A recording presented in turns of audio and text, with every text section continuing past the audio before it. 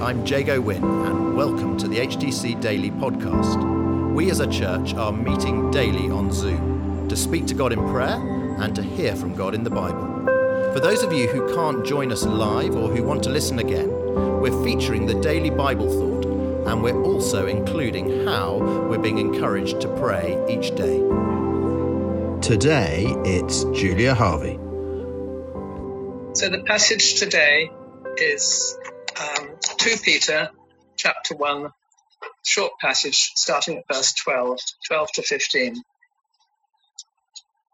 So I will always remind you of these things, even though you know them and are firmly established in the truth you now have.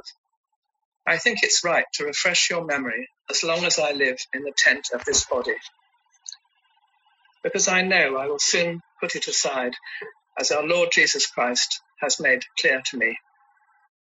And I will make every effort to see that after my departure, you will always be able to remember these things. So I wonder what Peter meant by these things, which he keeps saying.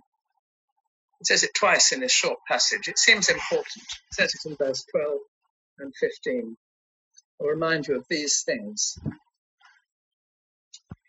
And then he uses the word remind or something like it 3 times in this passage. So I think that's really what this passage is about. It's an important something he wants to remind us. So verse 12, he says, I will always remind you of these things. In verse 13, he says, I want to refresh your memory. So that's something they already knew. And verse 15, it's almost like a dying prayer. I will make every effort to see that after my departure, you will always be able to remember these things. It's quite a kind of almost an agonizing cry. So I wonder what these things are, and who is he writing to? It says in verse 12 that they are firmly established in the truth. So they're not new Christians. In some ways, they're like some of us. They're established Christians, and so we can really read this in a very personal way. But there's a couple of clues.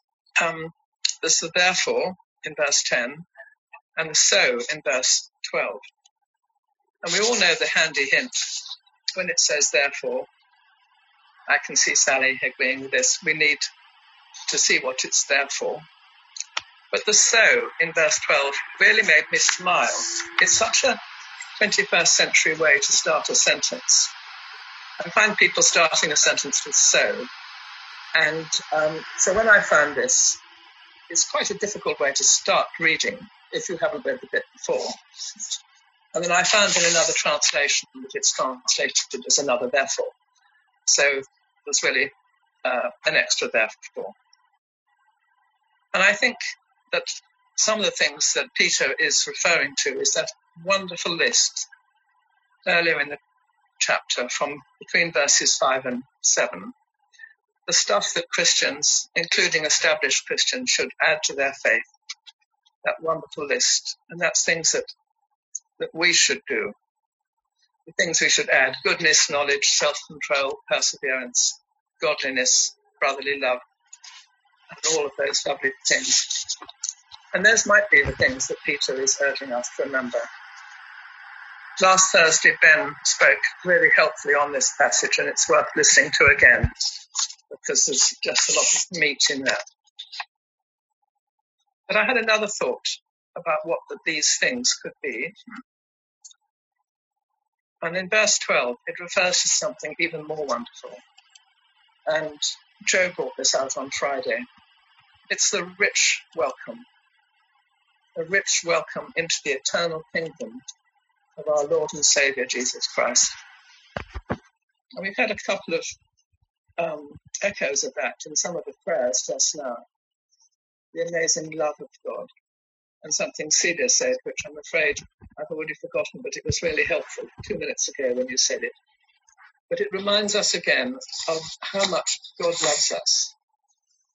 And if we have any sort of unhelpful memories of tricky days at school and teachers, and if we think that list of things we have to add is a stern teacher, which it's not, but if that kind of resonates with us, then here is the rich welcome. It's a wide open welcome into the eternal kingdom of our Lord and Saviour. It's a gift. We don't have to do anything for that. It's a welcome. If you come to somebody's house, you might have to bring a box of chocolates, but you're welcomed. But when we have this rich welcome, we don't have to bring anything at all. It's an embrace. It's a loving welcome. And it was even cheesy enough to say maybe almost like a hug, because we've been pretty short of hugs for the last couple of years.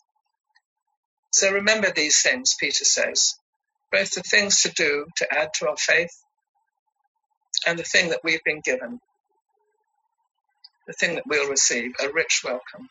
Peter stressed both these things and said, remember them, and we should remember them too. So let me finish with a prayer. Oh Lord Jesus, we thank you so much for the truth of your gospel.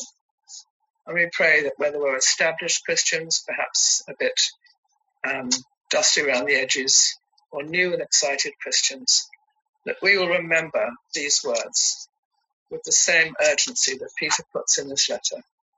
We'll remember what you've asked us to do and what you have given us.